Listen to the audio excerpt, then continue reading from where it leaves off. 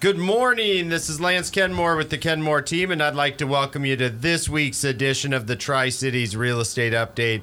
As always, you can contact me, Lance Kenmore, anytime direct on my cell phone at 727-8977, or visit us on the web at kenmoreteam.com. Once again, I always like to thank John for hosting and everybody here at the station for working to make this happen. Mr. John McKay, how you doing over there? Well, let me get the Halloween candy out of my mouth. Well, you nailed it. It is here, one of my favorite shows of the year, and that is the Halloween show, when we break down scary real estate situations, yes, scary real estate stories. So here we are at the Halloween show. Absolutely love it. What I don't love as a real estate agent is how freaking dark it is at 5:30 now. Yeah, we haven't turned the clocks back yet. I'm still trying to sell homes out there, people. It was like this was the first week I went out to look at a lot 2 nights ago, and I was like, where's my thick jacket? Where's my flashlight? And so, yeah, it is that time of year that is upon us. And before we jump into our scary real estate stories, or actually, I was going to start off with our national real estate story, but I have purposely made this, in my mind, this is also a scary real estate story at the same time. So Elliot Eisenberg, one of the real estate economists that I respect and follow, we reference him on the show numerous times. So I loved this week when he released some notes on what he calls monetary mission. Okay. The problem that the Fed is facing right now, and you're seeing all kinds of stories about this and interest rate, is that monetary policy works with what they call long and variable lags. Okay. In basic words, means what you do today is not going to show up for a while. Yeah. So the IMF reports that rate changes have peak impact on GDP after a year, but on inflation, 3 to 4 years. Other recent research pegs peak inflation impact in developed nations at 2 to 4 years. So this suggests to us that the Fed's difficulties are just beginning, which I know is very, very scary to a lot of people. So pretty soon they're going to slow or stop hiking rates, but the inflation numbers that they're looking at will likely remain elevated, right? So yeah, if you read headlines and look what's happened in the last 2 or 3 months, like, oh, we got to raise rates again. Yeah. Inflation hasn't even been affected. Coming up at the next meeting, got to raise rates again. In the meantime, they're absolutely destroying the buying power and builder confidence that is in the market. Yeah. And I think what you're going to see happen is exactly what I'm talking about today and reading is I think we're going to see them raise rates again next month. And then I think what you're going to see happen is those of us that are on the ground that are dealing with that consumer sentiment and the calls and buyers that don't know what to do at a 7.5% interest rate on a home loan. I think what's going to happen is the data that they're looking at is going to come in January and February next year, and that's even too soon, according to this article. But I think you're going to see some of that housing impact, and it's going to be not good. That's why it is a scary real estate story, because the effect of those rates on the housing industry, the construction industry, the building industry, I think there's a lot of people, I'm already getting the calls from people that are not going to know what to do in that situation. And the activity level is going to go way, way down. There was another round of anywhere you look in the real estate industry right now, you look at national brokerages, they're laying off people in their technology department. Even brokerages like national syndicate brokerages that are here in Tri-Cities, if you look at their technology departments, their staffing across the board, we're making layoffs. Zillow, massive, Wow. layoffs in numerous of their departments last week. Redfin, all of these big companies, Side Real Estate, you look at all of them. You're seeing that already happen, and Because the effects, they're anticipating the slowdown. I not even anticipate. It's here for them. Like they're already seeing the numbers drastically lower, and so they're trying to cut costs and overhead. Wow. We are very, very fortunate in our team setup and our team concept that we have, combined with our multiple sources, that we don't have to face that in our business here. So we are still going gangbusters. We will be here too, and we already are. I'm taking a lot of those calls from people that are like, hey, we're moving out of the area, we're leaving. Like in this market, we still have to get our house sold. What can we do? And we will be here to help those, and actually, likely in that situation, also see some growth. So we are the scary real estate stories right now do not scare us at this moment, but it is scary for the consumers, and so we're making adjustments to better serve the consumers in that situation. Now on to the fun stuff. We have our national celebrity crazy house section story. And of course, I had to go with America's scariest haunted house. So this is not for the faint of heart. It's a 100-year-old farmhouse. This came out of top10realestatedeals.com. This is a 100-year-old farmhouse and was in Olean, New York, and it's well known to paranormal investigators and locals.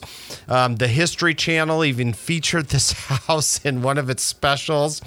But it has been frightening off past owners since the 1850s. Wow. With, they say, 12 or more identified ghosts who are frequently seen by neighbors, friends, guests, researchers, and paranormal investigators.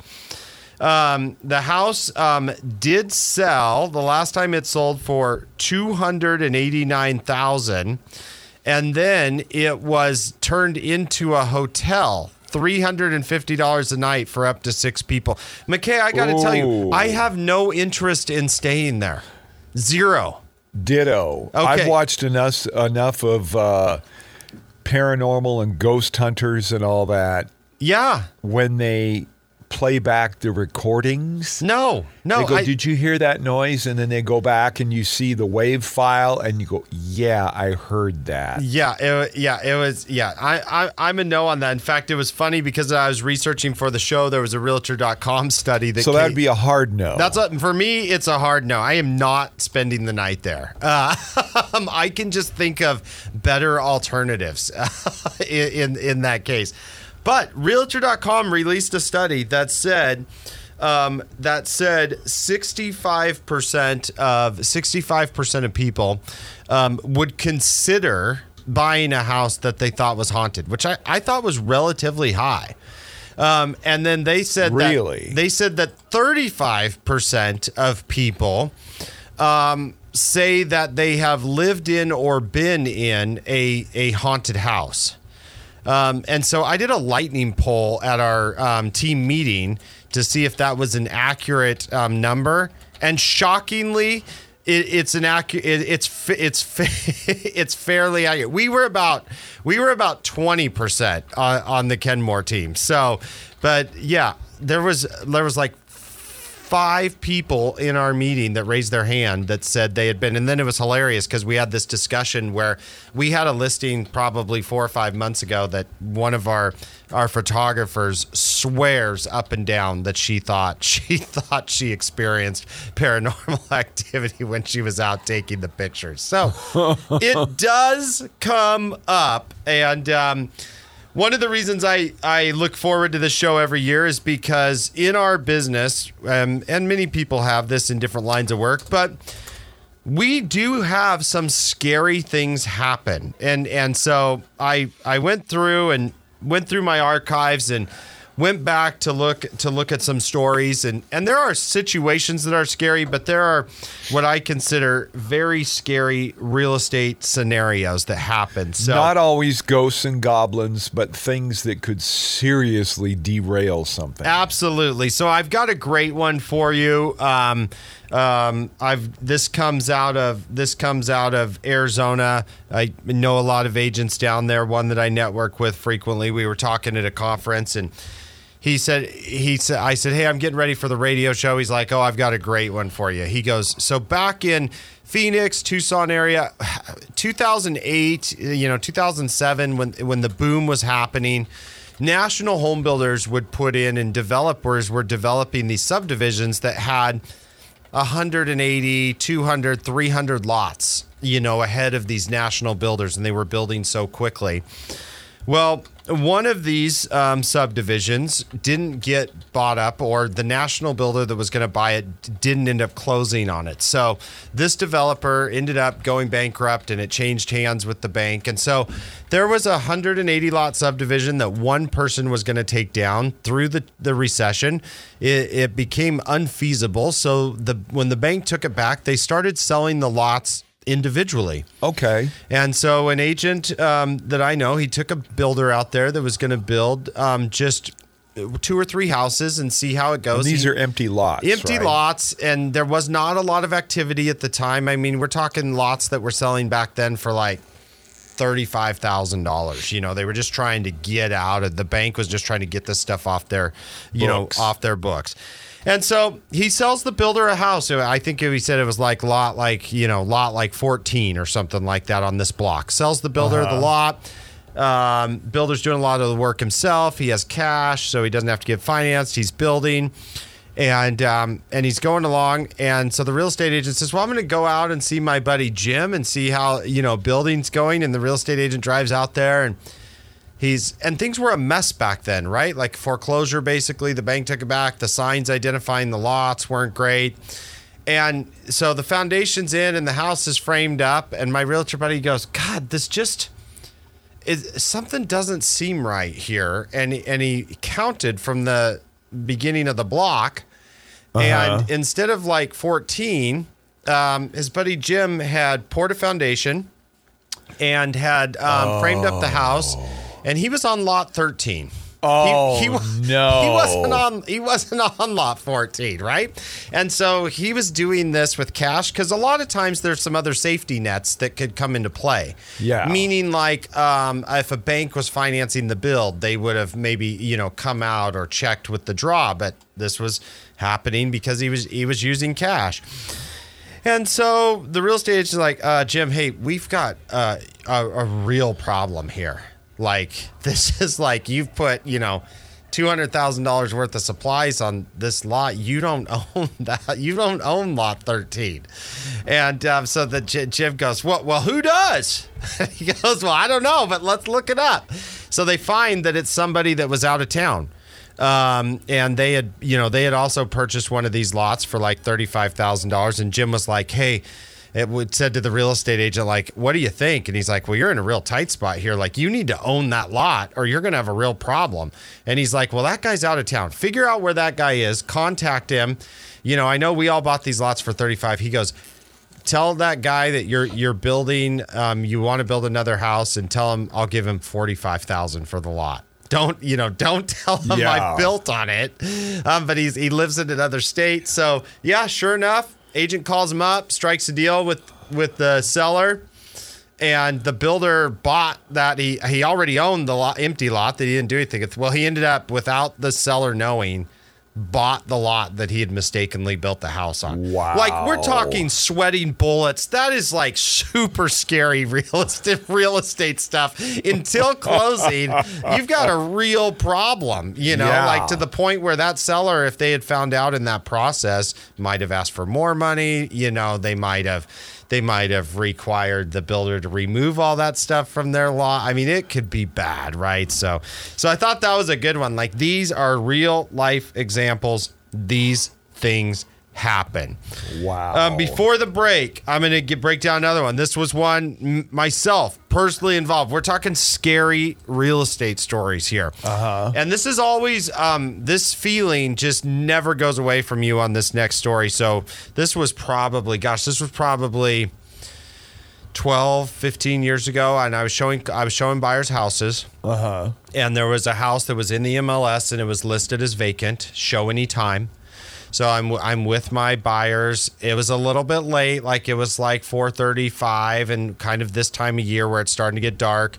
We go in the house, flip on a couple of the lights in the house. It, as the listing said, totally vacant, no furniture, nothing in there. Walking through the house, talking to the buyer. Hey, yeah, come down here, the hallway. Bedrooms are on this side. Open the door to the master bedroom.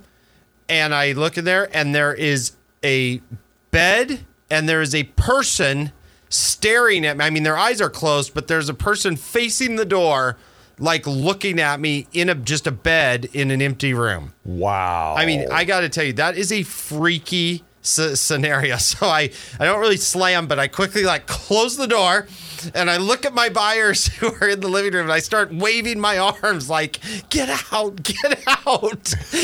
and so they're like, what? And I'm like, just get in the car. And so we get out, we lock it up, and I was like, there's a person in that room sleeping, which, is kind of scary, right? Like, what if they wake up and think there's an intruder in their house? It's a weird feeling to be in somebody's house that you're not supposed to be in, and they're in another room. Like, no thanks. Okay? Hello. Yeah, I mean, it was crazy scary. Call the other agent, and the other agent's, oh man. The other agent is like, oh man, I'm so sorry. The seller told me they were coming back for the weekend. It was like on a Friday, and they were going to be there. I forgot to change the comments. And like, I'm at this point, like I'm not nice because I'm like, you're an idiot. Okay. Yeah. Like, I was just in that house, and I was like, what if something had happened? So scary real estate story for me. Doesn't happen very often. People are good, but those things do happen. And when it does freak you out a little. And what if that person had woken up too? Can you imagine if I'm staring at them and then they open their eyes when I have the door open? So, all right, there we go. Before the break, we're coming up on our first break, but those were two of our very scary real estate stories. When we come back, some scary Halloween real estate situations. Right here on News Talk 8. Welcome back to the Tri-Cities Real Estate Update. Today we've been talking, one of our fun shows where we get to delve into stuff that probably shouldn't happen, but does happen. And we call it our Halloween Scary Real Estate Story. Yes.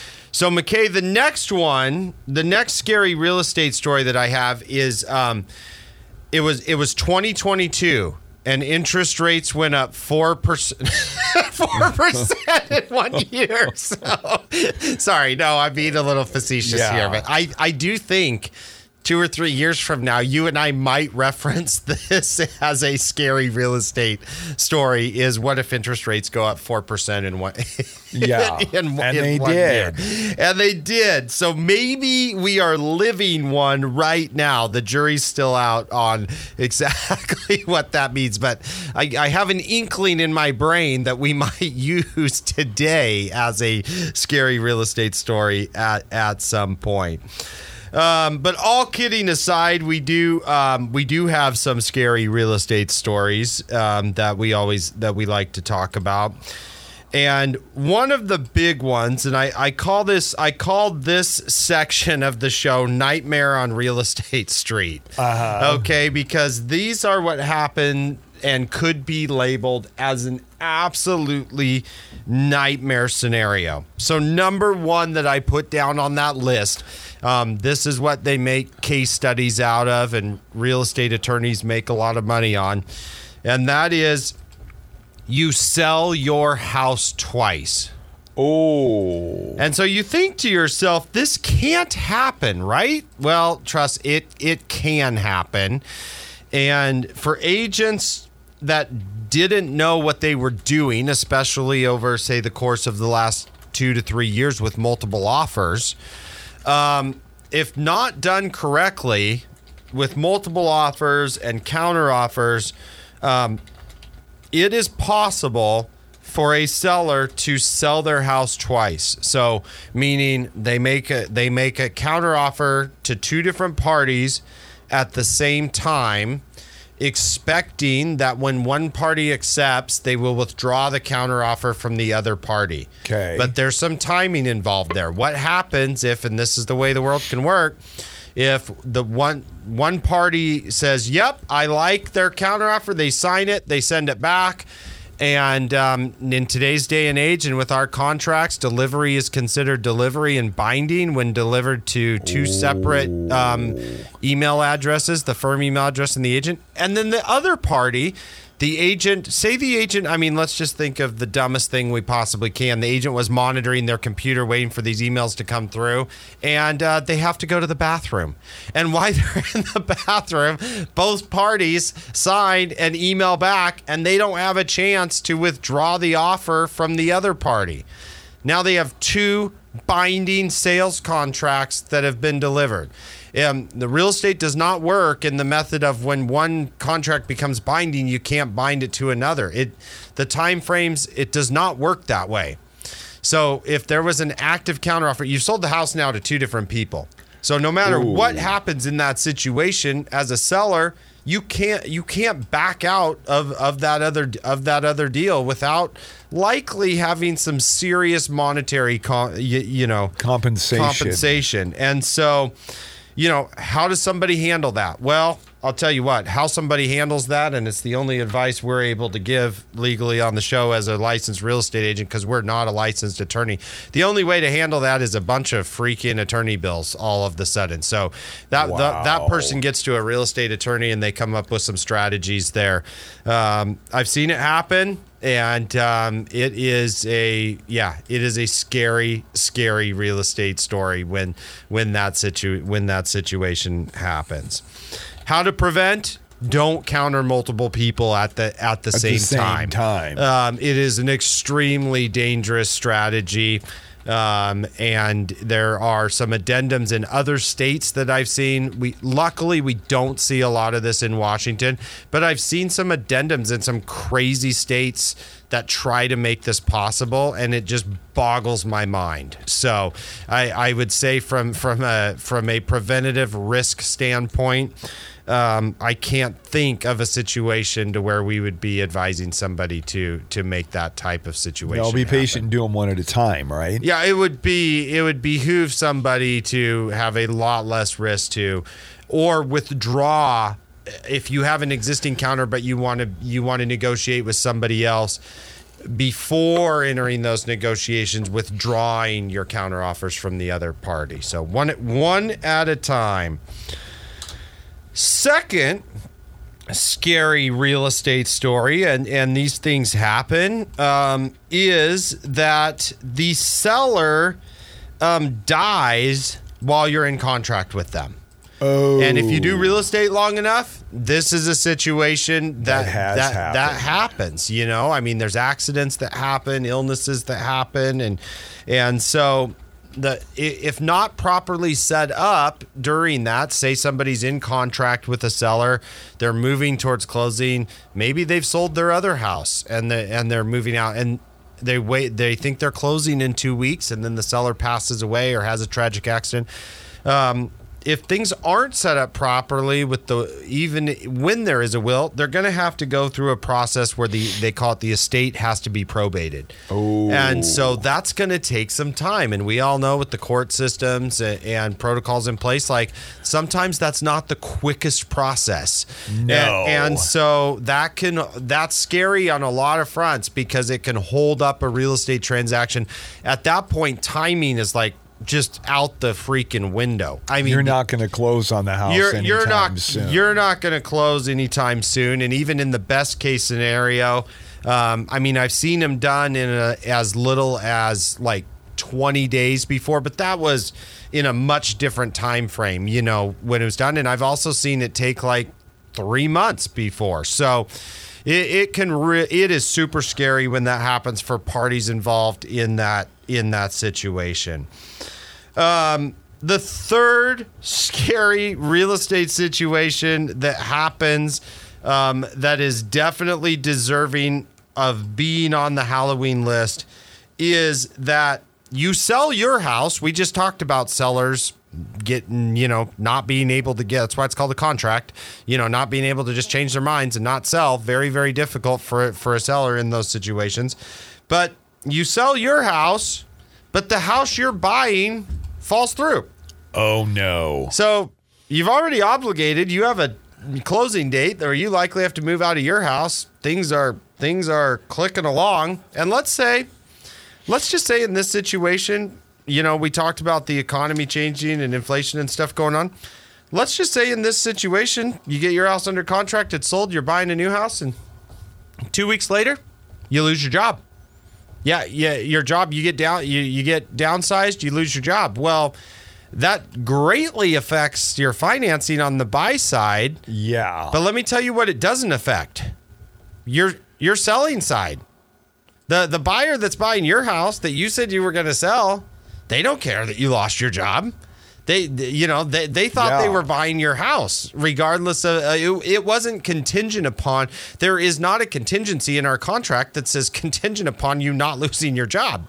That's not in the contract that we have. And so you've got a contract now where, and that can be a really unfortunate situation. Well, what if you lost your job? What if you lost your job and you had a for sale contingency?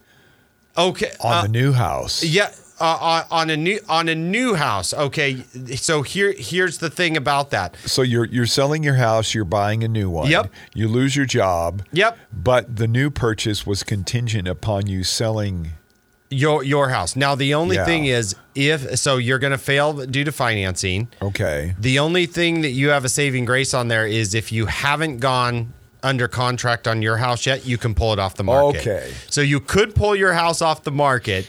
The bigger problem, though, is if you're under contract. Once again, you're out. You're out 2 houses. Yeah, you've got to sell. Like now, you have nowhere to go. You can't afford to buy. You can't get financing to buy your new house because you don't have a job.